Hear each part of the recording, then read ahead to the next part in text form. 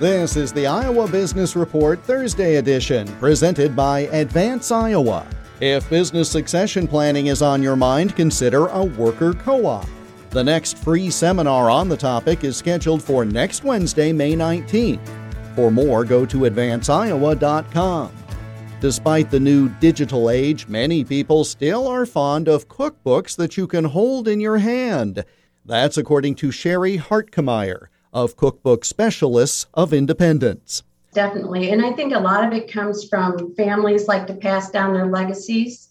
When we're cooking, a lot of times it's the older generations that are cooking, and we still like to have that hard copy in front of us. But we've also found that even the younger people who use their tablets and phones for everything still prefer to have cookbooks that they know are tried and true recipes from generations that have been passed down, and they know that they can find that in printed copies. That's why the cookbooks are still very popular in print. It is families. We have a lot of Amish customers, but we also have world-renowned chefs that have come to us, like Chef Jimmy Canora in New York. We have Chef Daniel Thomas from Washington, D.C.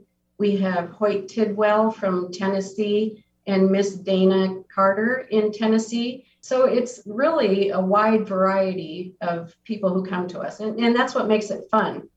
More about cookbook specialists in the Business Profile segment on the Iowa Business Report this weekend on many of these stations. The Iowa Business Report is presented by Advance Iowa, online at advanceiowa.com, and find Advance Iowa on LinkedIn and Facebook.